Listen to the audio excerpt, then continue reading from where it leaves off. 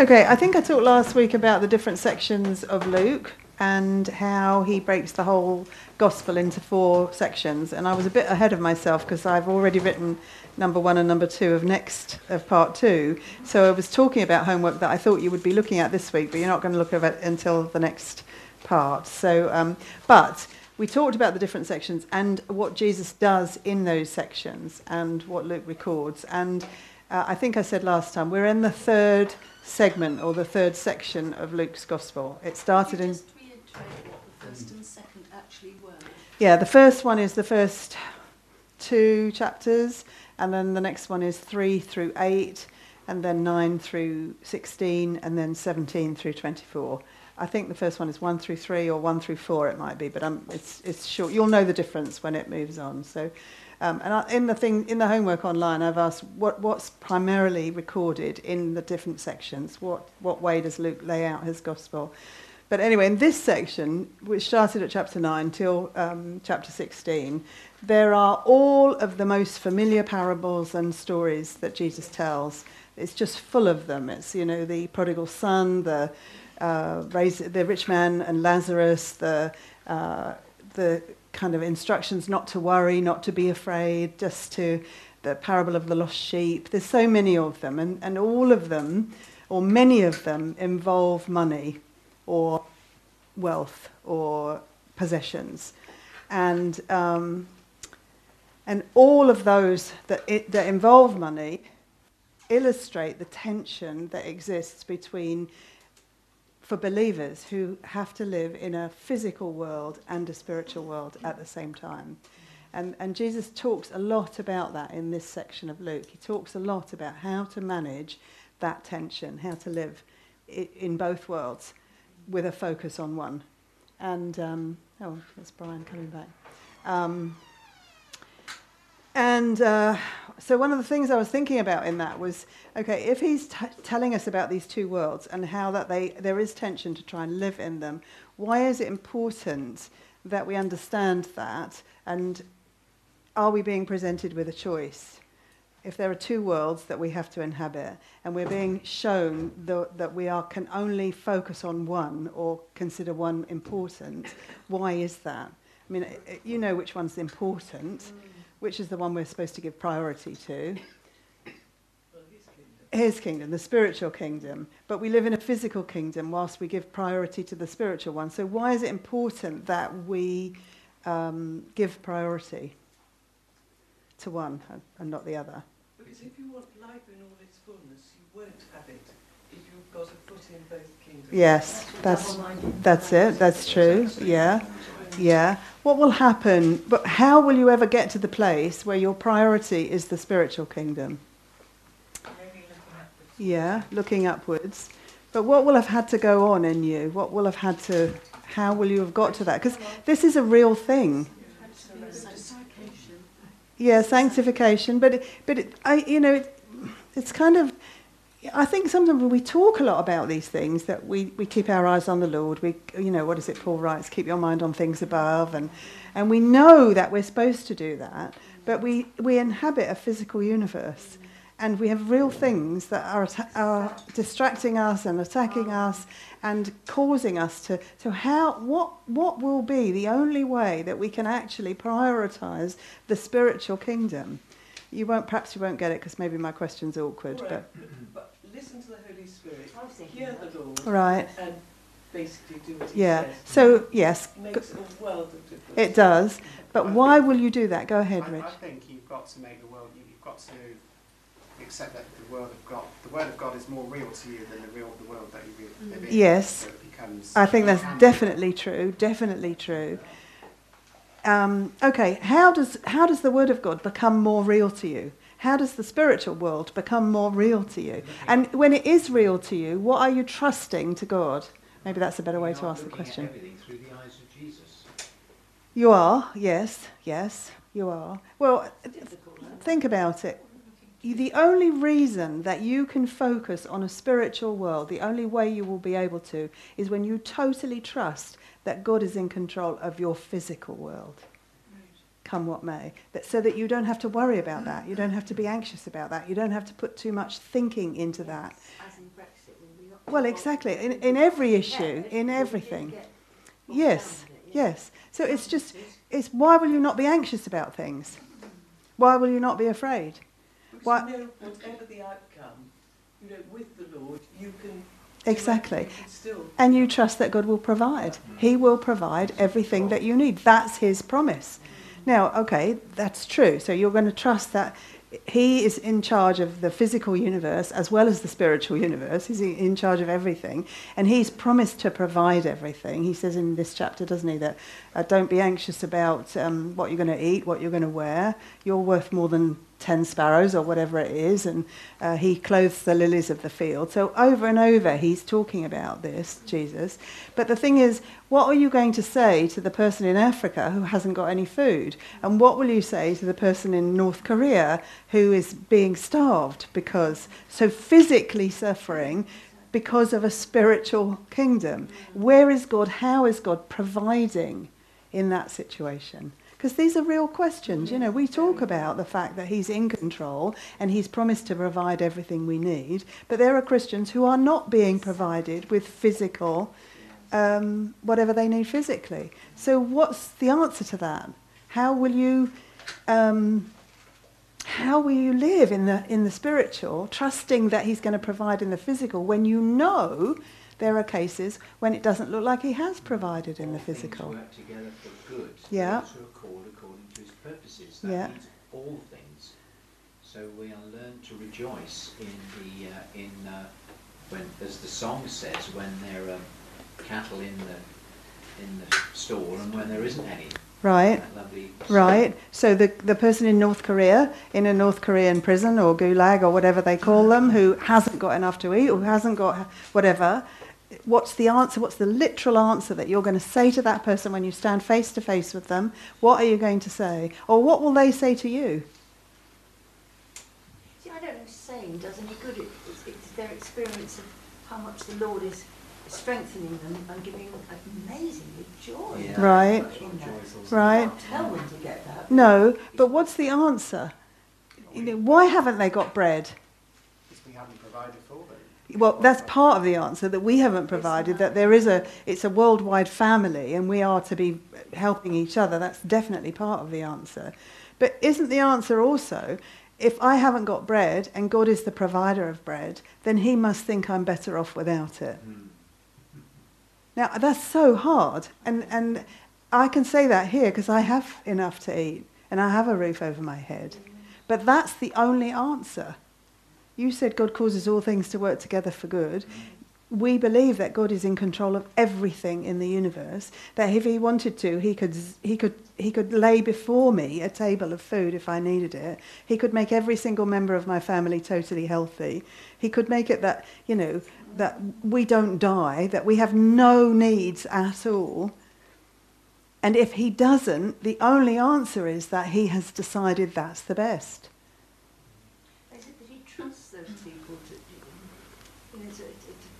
trust that their faith will be strong enough to take them through? Well, I don't think anybody's faith is strong enough, to be honest, Anne. I think only God is strong enough to take you through those things. So, We're hearing about Zimbabwe at the moment, and where some people are losing faith because they just cannot believe that now they're beginning to starve. yeah, And, why hasn't God provided? Prayed Yeah. so much. But there are others whose faith is deepening because of what Yeah. they're going through. It's not an easy answer. I'm not trying to suggest it's an easy answer. But if these things are real and we are told to concentrate and focus on the spiritual and leave the physical to God, which is what Jesus is saying, then he must be able to take us to the place where we're able to do that. And that's what I think he's doing here. He's trying to get his disciples to the place where they can totally leave everything of their physical needs, everything that's to do with this world, to God, and trust him for that, so that they can focus only on where he's trying to take them, what he's going to do through them spiritually. I mean, it's a massive thing.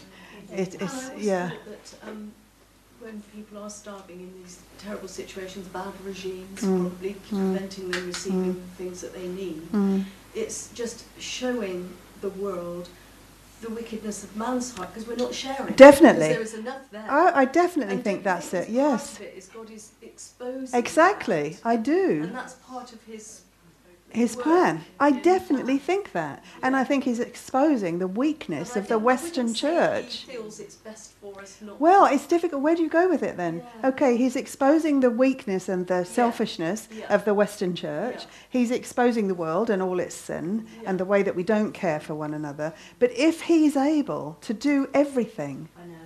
This is then the great. question is, why is he not doing what he's able to do? And if we don't resolve that, there are a million unresolved questions in life. Yeah. You know, we've got a couple in the morning here whose daughter had breast cancer and was told at the beginning of this year, 99.9% sure she's cured. And now they've given her a very short time to live. She's a young mother, 3-year-old son. You know, her parents come here. You know, I mean, they're just broken. Of course. Well, if we It's all can't the have... consequence of sin in the world. It is, but we have to have the answer to, or at least some semblance of understanding about why God is not doing what we say he can do. Yeah. Because otherwise, otherwise, what does it mean? And we can come out with all the scriptures. Well, we have a testimony that he will carry us through. Exactly. And has done so. Exactly. But the basic bottom line is, do we believe that God could have healed her? Could heal her? And if we do, why has he not? Well, then this is where I've found you don't ask why. You don't. But so what I'm saying is we have to at least have the understanding that he's able to heal, and that if he doesn't, he will produce good out of it. That there is a purpose and a plan that will bring good out of it. Didn't they say that in the fiery furnace? Yes, if I perish, Yeah. I perish. Yeah. But my God is able to save me. So, all through the scripture it says that. That's what Jesus is saying. Don't worry about this, don't worry about that. But these disciples are all going to die for their faith. They're all going to die for the Lord. Yes. And he's telling them right up front, don't worry about this. Don't worry about what's happening in the physical realm. Yeah. Think about the spiritual realm, because the spiritual realm is the only lasting realm. Yes. This is the one that will last for eternity. The physical stuff will all go. Believest thou this? Yeah, exactly. So I think, I don't mean to trivialise it. I'm not saying it's easy. I'm not saying it's easy. They came in this afternoon, this couple, and it breaks my heart too, you know, because I love them, and it breaks my heart that their hearts are broken, and they have no answers, and they're angry, and asking why. And we can come with all the right answers, but we have to have that understanding. Yes, God could heal, but he's not healing. He's not. Anger, though, is the key in what you just said, isn't it? Why? I would be angry too. I would be angry. My initial instinct would be, why are you not doing this? So she was angry in an outburst, and then she came through her anger out the other side. It's real, and she wants, and you see, this is the thing. We have this idea that only the physical things are real. Spiritual things tend to be, well, you know, but spiritual reality is reality. And it is the only reality, actually. So I think Jesus is trying to show them how they are to live in a physical world with their focus on a spiritual reality. Paul will write about it, doesn't he? In 2 Corinthians chapter 4, he says, but this momentary light affliction is creating for us an eternal weight of glory as we keep our minds on things that are invisible. That's a bad paraphrase, but you know what I mean, where he says... As light affliction. Yeah, momentary light affliction. You know what he was going for. Yeah, exactly. He pumped off twice. What was he says? Yeah, he says, for momentary light affliction is producing for us an eternal weight of glory far beyond all comparison, while we look not at the things which are seen, but at the things which are not seen. For the things which are seen are temporal, but the things which are not seen are eternal. It's that idea that what we can see with our eyes is passing away, but what we can't see with our eyes is continuing on for eternity. And I mean, how will we ever get to that place? How will we get to that place? And the only way we'll get to that place is by the renewing of our mind. The mind which feeds the soul, which feeds the will, which feeds the heart of us. The only way we will ever get to that is really what Rich was saying about believing that the Word of God is more important. And the only way we'll ever get into that place is where we soak ourselves in the Word of God and ask the Holy Spirit, ask the Lord to make that real, so real to us that everything else kind of fades away. It's the peace with God which passes understanding. All understanding. Keeping our hearts and minds in the love of God, with the emphasis on the word keeping. Yeah. No matter whatever happens externally. Yeah. I mean, we both lost our life partners, but I felt no anger, and nor did Anne. No. So I think anger is the key there. Well, I do think, Mike, that maybe losing a partner is different to losing a child. Wow. Losing a child is, because I think humanly speaking, let's say, not what the Lord can do, but then nothing prepares you in the human condition for losing a child. You're prepared for your parents to die before you. You're even prepared for your spouse, your partner, to die before you. You don't know, but instinctively we have that. We know it's going to happen. You know, my husband might die before me, or I might die before him. We're already conditioned to understand that. But children know. When a child dies, that hits you out of nowhere. You have nothing that has prepared you for it. It's just completely out. So I think that's her anger. Her anger is, why not me, Lord? Why would it not be me? Why didn't you take me? Why? And her anger is just from her pain. And I don't think the Lord, I think Job got very angry. And I think that he was never condemned by God. I think anger is a normal human emotion as long as you come through it to the place where you submit to the Lord. That's why I think Yeah. when I was saying anger is the key, that is the other side of that coin, isn't it? It's coming through. Coming through it, yes. Through to acceptance. Yes, yeah. Anger is the going in the other opposite direction. It can do. It can lead you into the other direction. But Also is trusting no matter what happens. yeah, that's it. And that's it. That's you're trusting what you can't see. It's not seen, but it's reality. So how do we get our minds? How do we get to that place where we can do that? And that's what I think Jesus is teaching them. He's teaching them, you're going to live in two worlds. And it's going to be difficult. And there's going to be stress and tension. And you have to have already made the choice about which one is most important. Because if you haven't made that choice, you're going to come up against all these stressful situations, all these ordinary situations sometimes, and they're going to keep on knocking you over because you haven't made the choice to decide which is important and which isn't.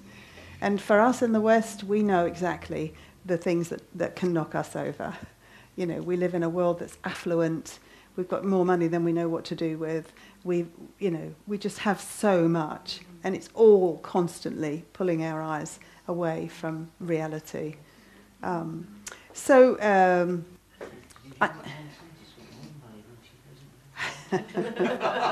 have you. He knows what I mean. Yeah, exactly. We've got two shirts. You're over, whatever it is, over provided for. Yes. Exactly. So, I think that, we could probably spend hours on each parable in this section, but we haven't got time. What I love about the Bible is the way it all connects. I love that about Scripture, that it connects. And this section of Luke all connects. He started a few chapters ago to what you might call laying into the Pharisees. He's been really on it with them, calling them hypocrites, telling them that they're pretending, that they're, And he's going to begin here with beware of the leaven of the Pharisees, which is hypocrisy. Beware of the sin of the Pharisees, which is hypocrisy. Because what happens is, when you understand the choice between living in the spiritual and living in the physical, and when you know what that costs and how difficult that is, that the choice people make starts to become evident. And that's why he's saying to the disciples, don't follow the Pharisees. Because the Pharisees are the leaders. They're the leaders. And they're living the life that they're calling spiritual. This is high spiritual living, according to them. And Jesus calls it hypocrisy. So what is it about their life that is hypocritical, and in terms of what he's calling his disciples to do? So thinking about what are the Pharisees doing in terms of the physical and the spiritual dimension? How are they, what are they... He says, do what they say, but not what they do. Yeah, but not even what they say sometimes. I know he does say that. But they're living by the law and they've also added to it.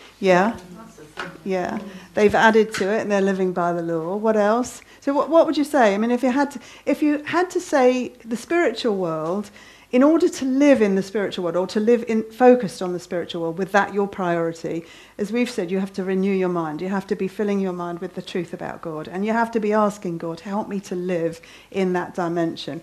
What will start to become unimportant to you when you do that? The things of what this life will grow strangely dim. So what are the things of the Pharisees' life? Duty, yeah. They cared what people thought. They cared what people thought of them. Reputation, appearances, what else? We talked last week about, I think we talked about the religion, their own religion, and the fact that they'd added to it, so they'd built this very nice... So the Pharisees are concerned with externals, the externals that can be seen, and they're not concerned with internals that can't be seen, or at least they think can't be seen. What Jesus called them white as sepulchres. Yes, they're concerned about what shows on the outside. And what happens is, because they have made their choice for this world, the physical world, and they haven't prioritized the spiritual world, they're building up this picture or this deception about themselves, which is based on the externals and showing everybody the externals. So can you see how the choice, which world is more important, is so crucial? Because actually what it will happen is you will have to become hypocritical to live as a part of the professing church within this world, because if you make this world your priority, it will start to show. And he's going to say a little bit later in this chapter, nothing that's hidden will remain hidden. It'll all be uncovered. And that will frighten them. Will it frighten you? Think about it. If this is what he's talking about, we're going to read through the verses in a second, but if this is what he's talking about, if he's talking about make your choice about what's important to you, is it the spiritual world or the physical world? If you choose the spiritual world, that's my priority. Living for God is my priority. Living to please God is my priority in any way. You won't make it. You're not going to do the perfectly every day because you're a human being with many failings. But God knows what's on the inside of you. And so that desire is going to cause him to help you to live the way you're going to live. Why would you be afraid of something being uncovered when God knows everything about you anyway? The only reason you'd be afraid is if you think that the externals are what he sees, or if you're afraid of what people think. So what happens with believers who truly have chosen the spiritual is that they are less and less and less afraid of what people know about them. Because actually it becomes unimportant to them, other people's opinions. It's only important what God thinks. And that's actually what Paul says, doesn't it? It doesn't matter to me what you think about me. It doesn't matter even what I think about myself, he says. It only matters what God thinks of me. It's a wonderful place. Isn't it? It's just amazing. And he only gets there because he's chosen his world. He's chosen the world that is the priority. He still has to move in this world, this one, the physical, but he's chosen what's his priority. I think one thing that describes that is the level place. He stands on a level place. And I find that very exciting. Because the closer we are to God, the more balanced. Yes, exactly. Even on a crooked, Yes, crooked exactly. stay You level. can stand level. Yeah, thank you, Carol. Yeah. So he's going to start in chapter 12. We'll go all the way, if someone could read all the way to verse 12. From verse 1 to verse 12, please.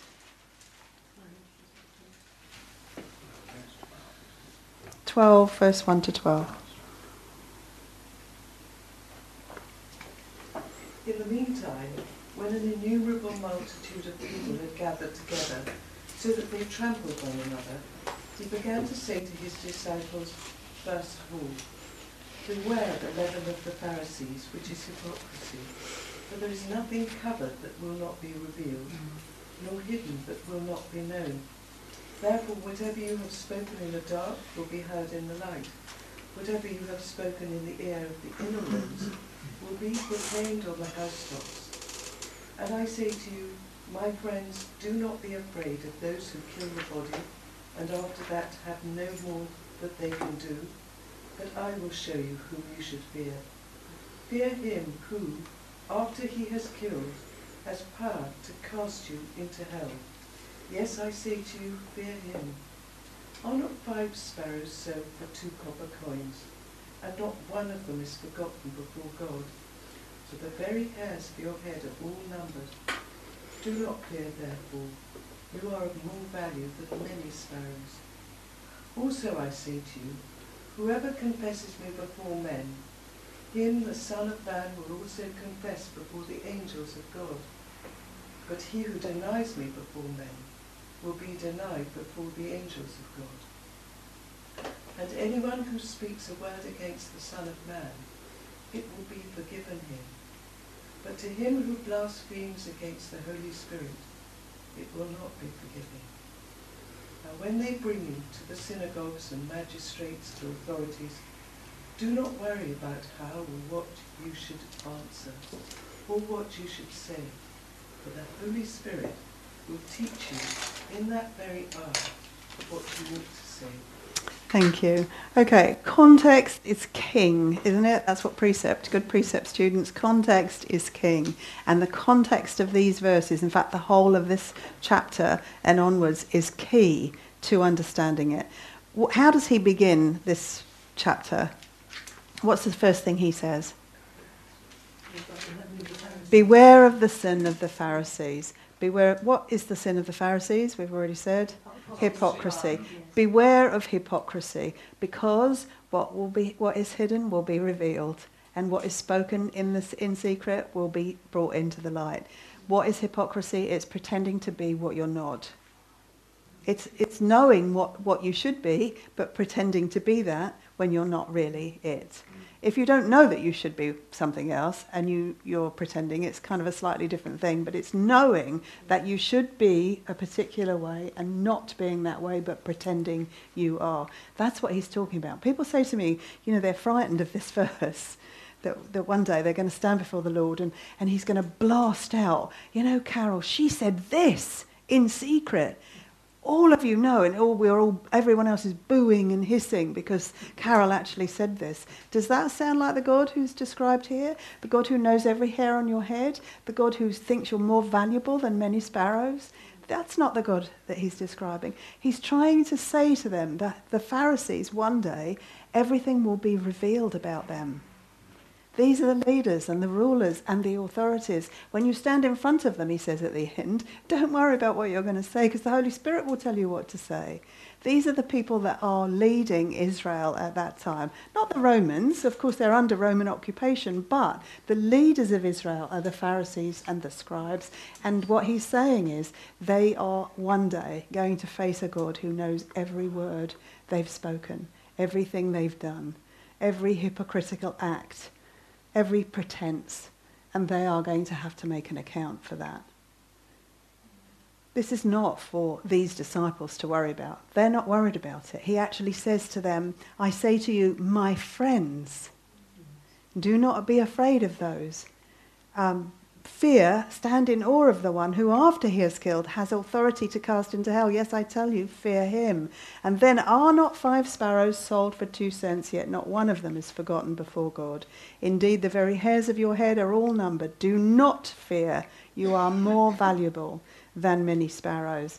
I think that is the most repeated statement in Scripture. Do not fear. And it is spoken to the people of God.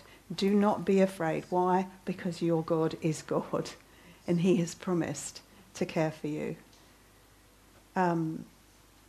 I say to you, everyone who confesses me before men, the Son of Man will confess him. Who denies me will be denied before the angels. And everyone who speaks a word against the Son of Man, it will be forgiven him. But he who blasphemes against the Holy Spirit will not be forgiven.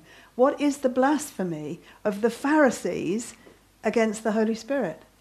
Because he's talking about Pharisees here. Make no mistake. He's talking about beware of the leaven, beware of the sin of the Pharisees. What have they done? Just a chapter before, what did they do? Deny who Jesus was. Yes, they denied who Jesus was, but particularly they said that he had healed someone by Beelzebul. So they attributed the work of God to Satan, or the work of the Holy Spirit, if you like, to Satan. That is a blasphemy that cannot be forgiven, because these Pharisees are under the conviction of the Holy Spirit. They're afraid of Jesus because they know who he is, or at least they know they should know who he is, or they should be believing who he is. And so everything, they're plotting to kill him. Why would they be plotting to kill him? Because he's going to upset their lifestyle. He is going to show them to be who they really are. In fact, he's already doing it. He's calling them hypocrites. You know, in the Sermon on the Mount, with all those crowds of people listening, he's calling them whitewashed tombs. Yeah. So this is who this chapter is about. I mean, obviously, we can take the truth from it, you know. But he says here, he who denies me before men will be denied before the angels of God, and everyone who speaks a word against the Son of Man, it will be forgiven him. Well, what's an example of that in Scripture? Because you can speak against Jesus. They did speak against Jesus, people, when he was there. Who spoke against him? Notably, Peter, his own family, his brothers didn't believe that he was who he said he was. And all the people around were trying to decide on who he was. On who he was. Yeah. So he says, it's possible. You can, you can blaspheme. I just don't want to get, you can speak a word against the Son of Man, and that will be forgiven you. But if you attribute the work of God to Satan, that cannot be forgiven. Because why would you do that? Why would the Pharisees do that? Why wouldn't they be looking and saying, wow, this might be the Messiah? Why not? One Yeah, or two did. because he's taking Nicodemus and the other one? Joseph, thank you. But most of them are not. And it's not because they don't know, it's because they won't have him as God. They won't have him as Messiah. And that's really the key, I think, to all of it, actually. Imagine what it was like for John the Baptist. Yes. His own father. Yes. In his own house, when he lived as a boy, big two-faced person in the temple. Oh, yeah, I don't know if he was he? Well, he was very rude about his father, wasn't he? He was very rude about the Pharisees, and his father doesn't say he was a Pharisee, but he worked in the temple. He did. He wasn't a Pharisee. He didn't have a Pharisee spirit. He believed because he was waiting. Yeah, I think definitely he spoke against the Pharisees, you're right, but whether that included his father, I don't know. And whether Jesus would, he's speaking, beware of the sin of the Pharisees, but as Mike says, Nicodemus wasn't one of those, because he and Joseph of Arimathea came at the end. And so I think probably there was a distinction. I hope so, Carol. I hope so. I thought that might have why he went out to the wilderness, because he couldn't cope with his father. Oh, I don't know. No, I don't think so. I don't think so. God ordained No, that. I don't think so. I think God ordained it, but I'm not sure it was about his father. So, okay. So the Pharisees are rejecting the work of Jesus because they like their hypocrisy, and that's basically. And Jesus here saying, if you deny him, you're going to be denied before the angels of God, is just confirming this idea that what happens on earth is linked to what happens in heaven, that it has ramifications, that though you have to choose which world to focus on, it doesn't mean that there aren't ramifications to that. Okay, let's go on a bit. So 13 to 21, please. Could someone read those verses?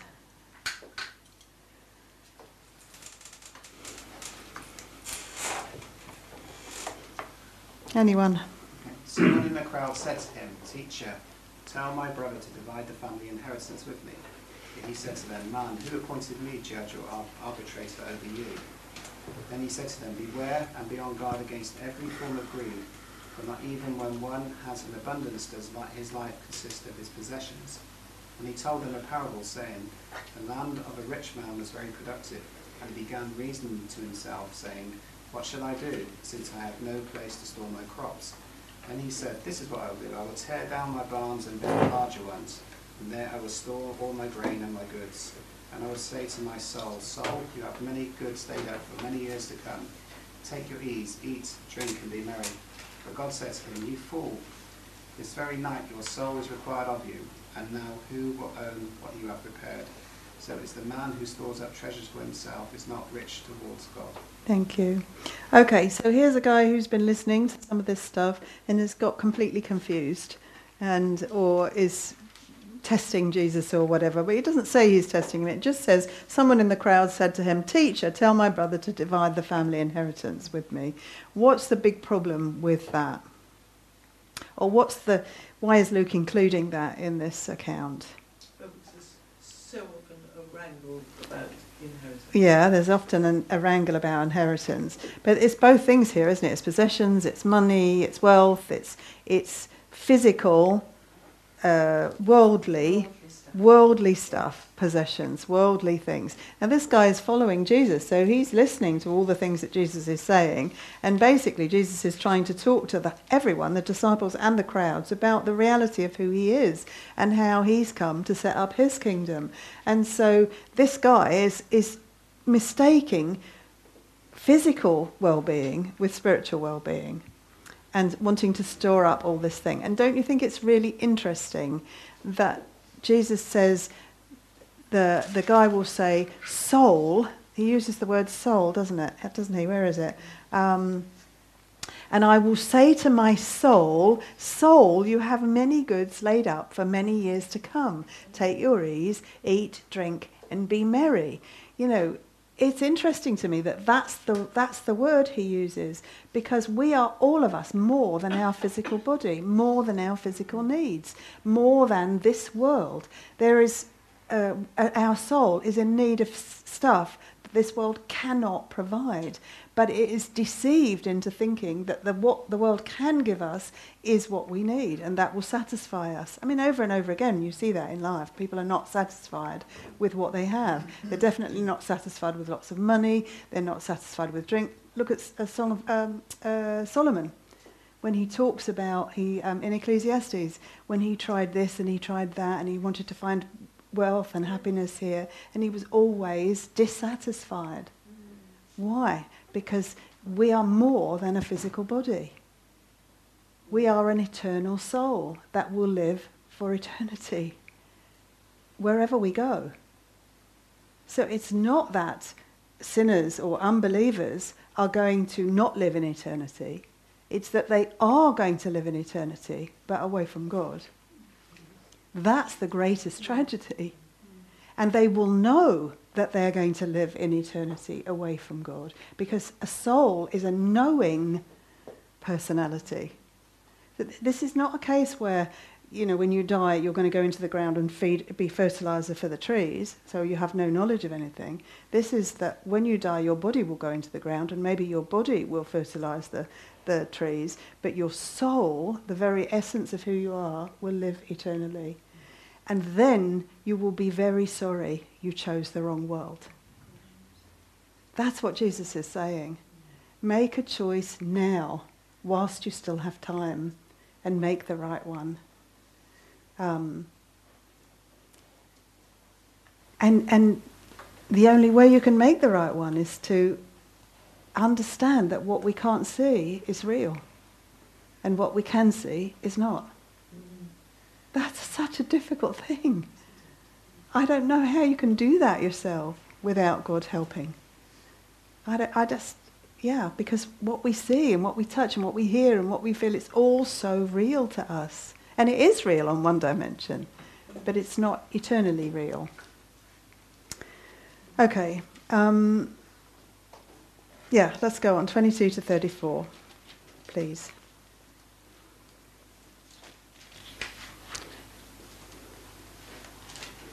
And he spake unto his disciples, therefore I say unto you, And take no thought for your life what you shall eat, neither for your body what you shall put on. For life is more than meat, and the body more than raiment.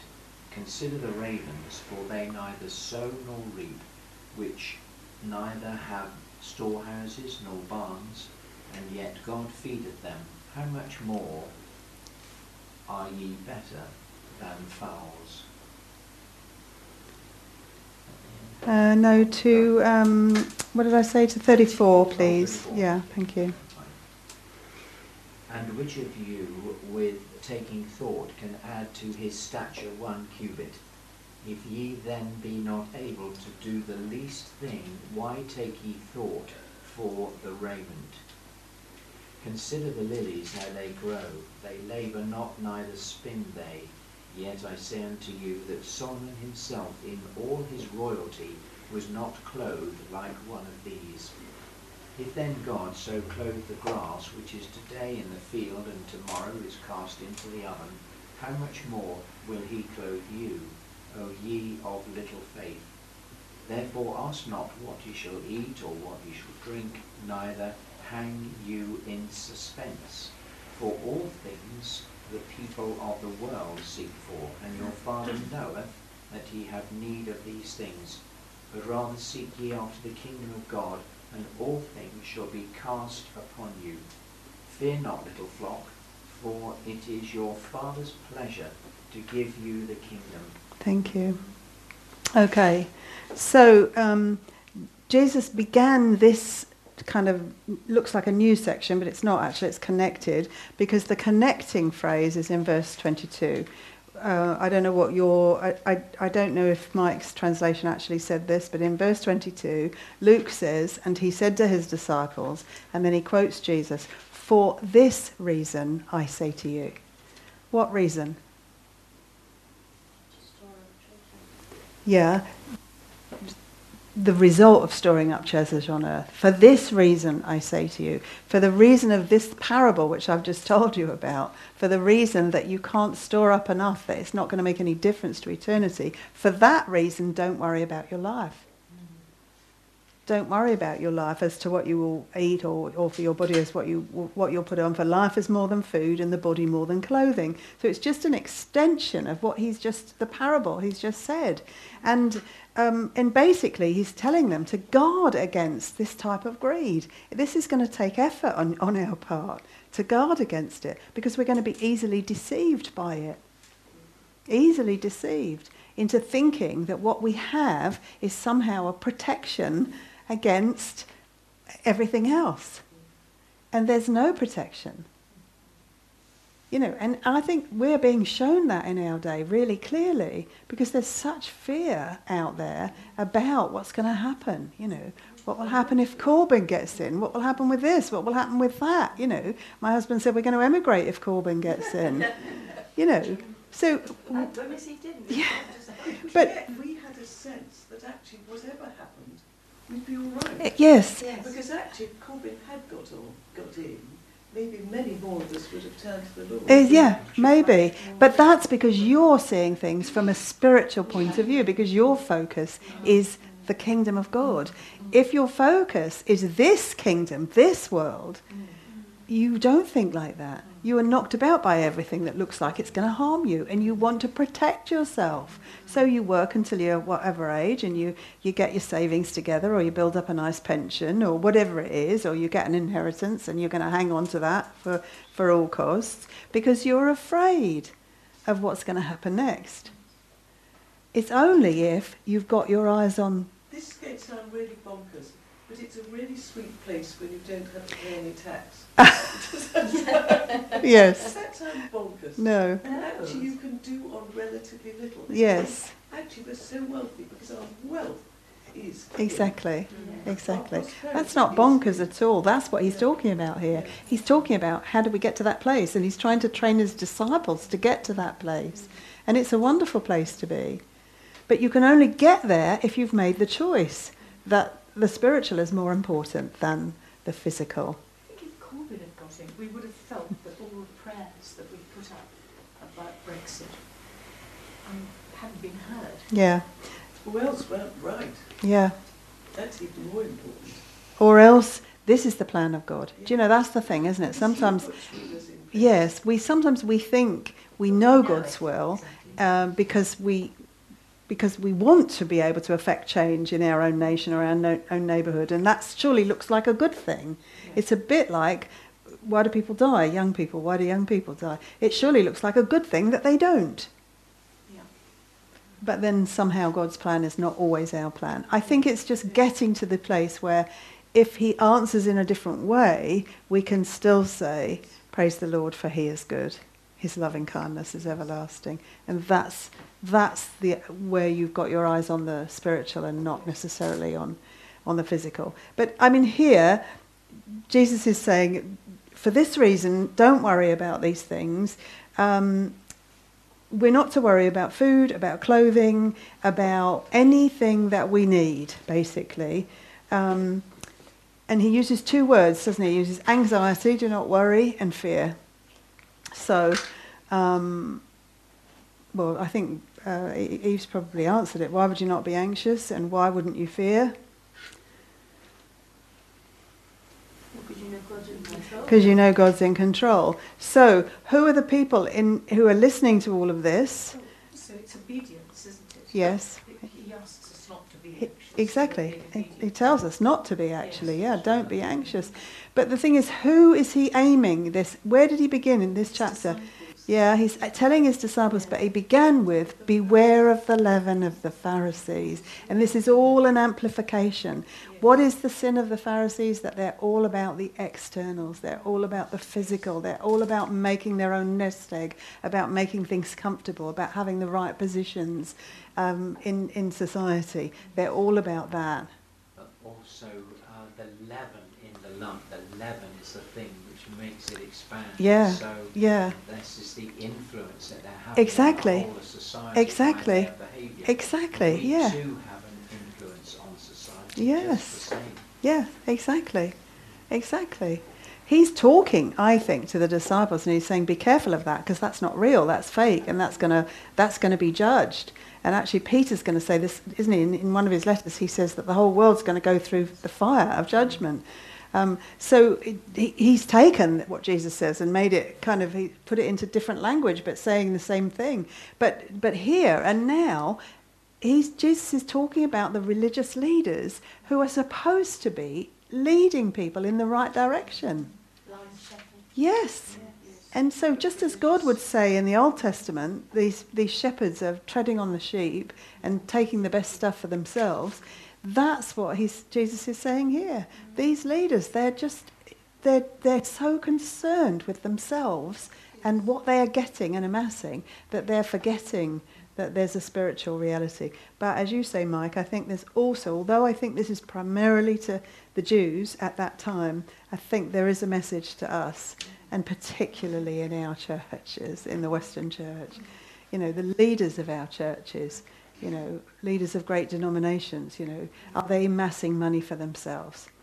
You know, is the church, the professing church, has it got stacks and stacks of wonderful investments and buildings and things, the things of this world that are all going to perish?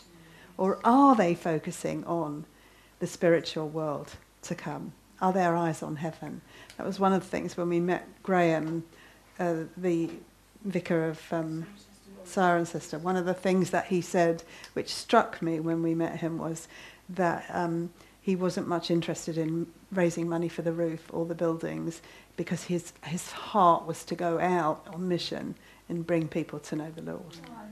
Yeah, it is lovely, and it's, you know, and that's inside the Anglican Church. So even though we talk about the professing church and talk about these denominations, there are people within them who have a heart for God. But the thing is, we have to be careful, because the leaders of these churches, of these organisations, are leading other people, and they're leading. Jesus said in the last chapter, didn't he? They're like hidden tombs, these Pharisees, and they're leading people to walk over something that's going to, you know, it's going to swallow them up. So, you know, how will Jesus evaluate them when he comes back, and how will he evaluate us when we face him? We who've been given so much, what will be the evaluation? At least we're not religious. Yeah. We'll get by on that. Yes. I hope. I'm just gonna hide behind Jesus, Carol. That's all. I'm just gonna say, you promised, and I need you to carry me in. That's all. I mean, but Paul does say, doesn't he? He says in 1 Corinthians, he says that when we face Christ, if we've built with wood, hay, and stubble, all the meaningless stuff, all the things of this world, if we've tried to build an empire with that, we might get through, but it will be as if by fire, and everything that we've built will be burned up. So, yes, I think it's about the Jews and about the Pharisees, but I also think with Scripture, everything can be used, the principles can be. I know we all think that, but sorry to yeah, go ahead. It's a very interesting thing, hypocrisy and what other people think of you. Because do we really genuinely not care what other people think? Yeah. And I can think, and I was just thinking, if I really do a blunder, am I thinking, oh, gracious, and the reality is, yes, I do. Yes, exactly. Yeah, exactly. Yeah, and that's the thing, and we have to ask the Lord to get us to the place where we don't. I mean, that's just the truth. That would be freedom, wouldn't it? Yes, yeah. And I think I'm a little bit along that road, because I care, obviously, I do care. I can't help it, I'm human, and that's still to go, but I'm vastly different to the way I was in that area particularly. Vastly different. So let's go on, 35 to 48, please. Could somebody read those? Let your waist be girded and your lamps burning, and you yourselves be like men who wait for their master, when he will return from the wedding. When he comes and knocks, they may open to him immediately. Blessed are those servants whom the master, when he comes, will find watching. Assuredly, I say to you, that he will gird himself and have them sit down to eat, and will come and serve them. And if you should come in the second watch, or come in the third watch, and find them so, blessed are those servants. Is it up to there? 48, actually, please, Anne. All the way, yeah. Sorry, I thought Yeah. But know this, that if the master of the house had known what hour the thief would come, he would have watched and not allowed his house to be broken into. Therefore, you also be ready, for the Son of Man is coming at an hour you do not expect. Yeah, especially. Then Peter said to him, Lord, do you speak this parable only to us or to all people? And the Lord said, who then is that faithful and wise steward, whom his master will make ruler over his household in due season? Blessed is that servant whom his master will find so doing when he comes. Truly I say to you, that he will make him ruler over all that he has. But if that servant says in his heart, my master is delaying his coming, and begins to beat the male and female servants, and to eat and drink and be drunk, the master of that servant will come on a day when he is not looking for him, but at an hour when he is not aware, and he will cut him in two, and appoint him his portion with the unbelievers. And that servant who knew his master's will, and did not prepare himself, or do accordingly to his will, shall be beaten with many stripes. But he who did not know, yet committed things deserving of stripes, shall be beaten with few. For everyone to whom much is given, from him much will be required, and to whom much has been committed, of him they will ask the more. So what would you say is the crux of these verses? It's just a continuation of the ones before, but what's the crux of this? Priorities, is this? Yeah, priorities still. It's again going back to being ready. Yeah, be ready, be ready. Well, I think it's a privilege that we are members of his household, and therefore, because of that, we have a responsibility. Right. For those that don't know, then we shouldn't condemn them, because they actually don't know. God will be more merciful to them Yes. who don't know than to us who do. Yes. So following that, exactly that, so following the fact that he's been talking about the Pharisees and now going on to say, be ready, what are the Pharisees guilty of here? They're not preparing the flock. Yeah, they're not preparing. Why are they not preparing? Because they're not prepared. They have a form of godliness, but deny Denying the the power power thereof. Yeah, yeah. Because they're talking about a kingdom that is going to come, but they don't really believe it. They're not living like they believe the kingdom of God is at hand. And actually the whole of the scriptures say we are to live and move as if we're expecting God at any moment. And that's not just New Testament, that's Old Testament as well. They were waiting for Messiah who could come at any moment. And so his whole criticism of those Pharisees is, you know the scriptures. You know that you're supposed to be ready and preparing other people to be ready, but you are deliberately not doing it. Why? Because you are more intent on making yourself a comfortable life than on preparing the way for Messiah. And again, it's easy for us to see how we take that for ourselves. You know, the church has been waiting for the second coming of Christ for 2,000 years. And I think probably you could ask a lot of believers, you know, when's Christ coming? And they'll say, oh, I don't know, sometime, but he's been coming for a long time and has not arrived yet. There's a lot of that idea in the church. Yes, we say Christ will come again.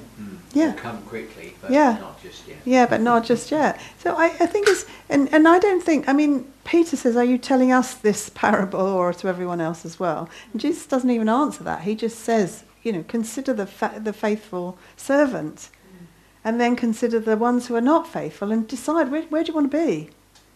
Because there's choices to be made. Do you want to be ready?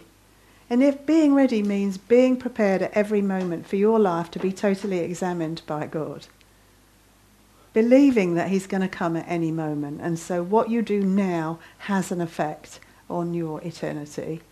You know, people again say to me, they say, oh, you know, the master of the slave will come and cut him in pieces and assign him a place with the unbelievers. That can't happen to believers. He's not even talking about the church because the church doesn't exist.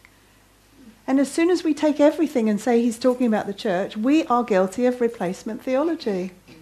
Even though we don't believe that, we're guilty of it because we're taking these verses and turning it into his criticism of the church. But the church doesn't exist here. We can take the principles, but not the actual verses. He's talking about the Pharisees and he's talking to Jews. Make sure that you are faithful so that when Messiah comes, when the Master comes, you'll be ready. As I say, we can take the principles of it and use it for ourselves, but it's essentially addressed to the Jews. And the whole thing is, don't be taken in by the Pharisees. Don't be deceived by their lifestyle so that you follow them. Don't follow the wrong shepherd. He's going to say, isn't he, I am the good shepherd. Follow me. Also, it was a very Jewish thing, wasn't it? To build up wealth. Yeah. By that almost show of godliness. Yeah, exactly. Yes. Yeah. After Jesus came, it Yeah. was very different. Yeah. Yeah. Yes. Well, what the Old Testament says is that material wealth is a sign of the blessing of God. So you could see how that idea would because that's what it says. If you obey me, I'll bless you and give you all of these things. But they never understood the obedience was from the heart. So as soon as you don't understand that, you miss the whole thing entirely.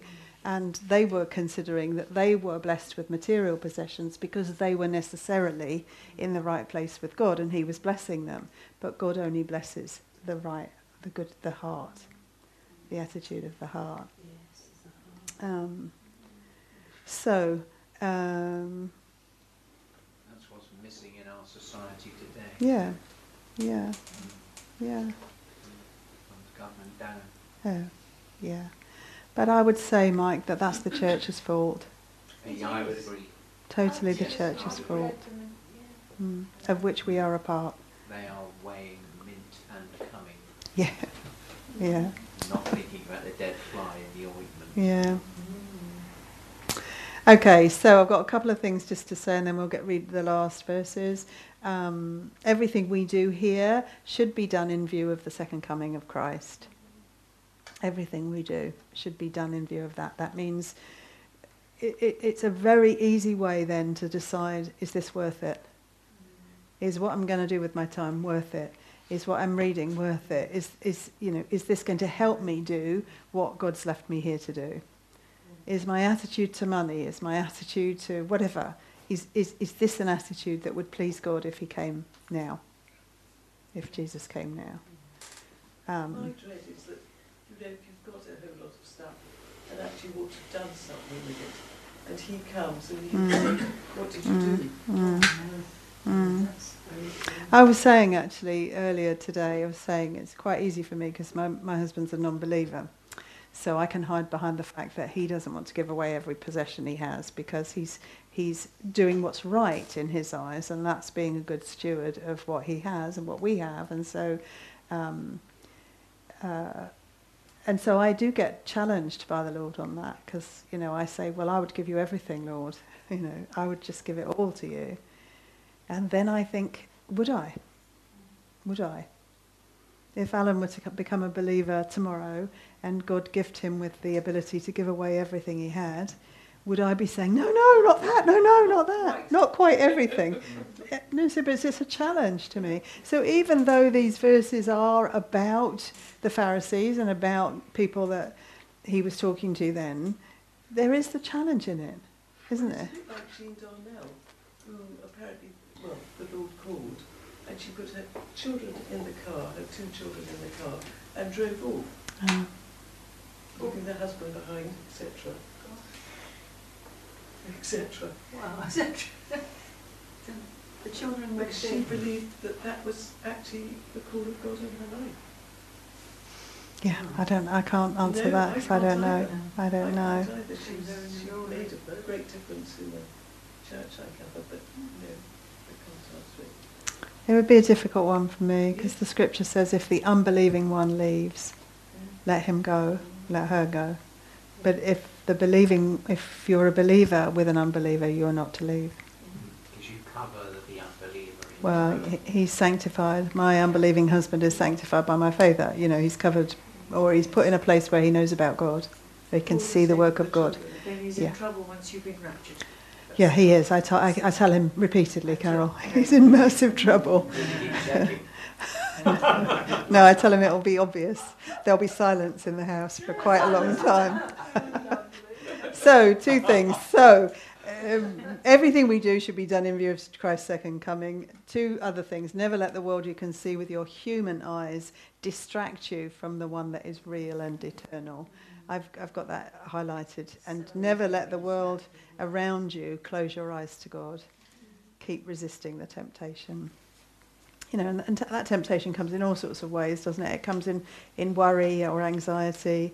It comes in the temptation to let yourself go down a deep hole. Some of us are like that. You can look at your life, and I'm not talking about clinical depression, but you can let yourself go down that hole without keeping yourself out of it. And in a way, that's the same thing. Keep resisting the temptation to let the world close your eyes to God. The life, your circumstances, or your own feelings, close your eyes to the reality of God.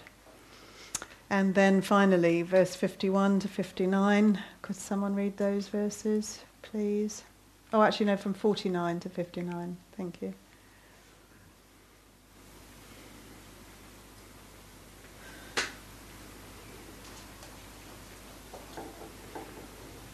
Shall I? Go ahead, Pete, you do it. Okay. I've come to bring fire to the earth, and I wish that my task was already completed. There is a terrible baptism ahead of me, and I'm under a heavy burden until it is accomplished. Do you think I have come to bring peace to the earth? No, I've come to bring strife and division. From now on, families will be split apart, 3 in favour of me and 2 against, or the other way around. There will be a division between father and son, mother and daughter, mother-in-law and daughter-in-law. Then Jesus turned to the crowd and said, when you see clouds beginning to form in the west, you say, here comes a shower, and you are right. When the south wind blows, you say, today will be a scorcher, and it is. You hypocrites, you know how to interpret the appearance of the earth and the sky, but you can't interpret these present times. Why can't you decide for yourself what is right? If you are on the way to court and you meet your accuser, try to settle the matter before it reaches the judge, or you may be sentenced and handed over to an officer and thrown in jail. And if that happens, you won't be free again until you have paid the last penny. Thank you. Okay, so he's ending here this kind of amplification of all that he's been talking about since the beginning. And what he's saying is, you know, what I'm telling you here is not going to bring peace amongst men. This is going to cause massive division because you're going to separate between your focus and other people's focus, and that's going to show, and people won't like it. So, you know, the division in our families, I mean, I have division in my family, and I'm sure everybody does. There's division in family, there's division in friendships, there's division in communities, and that's what Christ does, deliberately. He deliberately divides us because he's separating us all the time from out of the world and causing us to think in a different way and to feel in a different way and to focus in a different way. And the more we go along with his work, the more the separation will be. Can I just challenge that word deliberately? I think it's just because he is who he is, holy and righteous, that in any circumstance he's going to create controversy in whatever sphere he is in by virtue of his holiness and righteousness, which the world is not. So the wickedness of men is naturally going to be in opposition. Yeah, I agree with you, whoever you are, Mike. I do agree with you, thank you. But he doesn't actually say that. What he says is, I have come to cast fire upon the earth.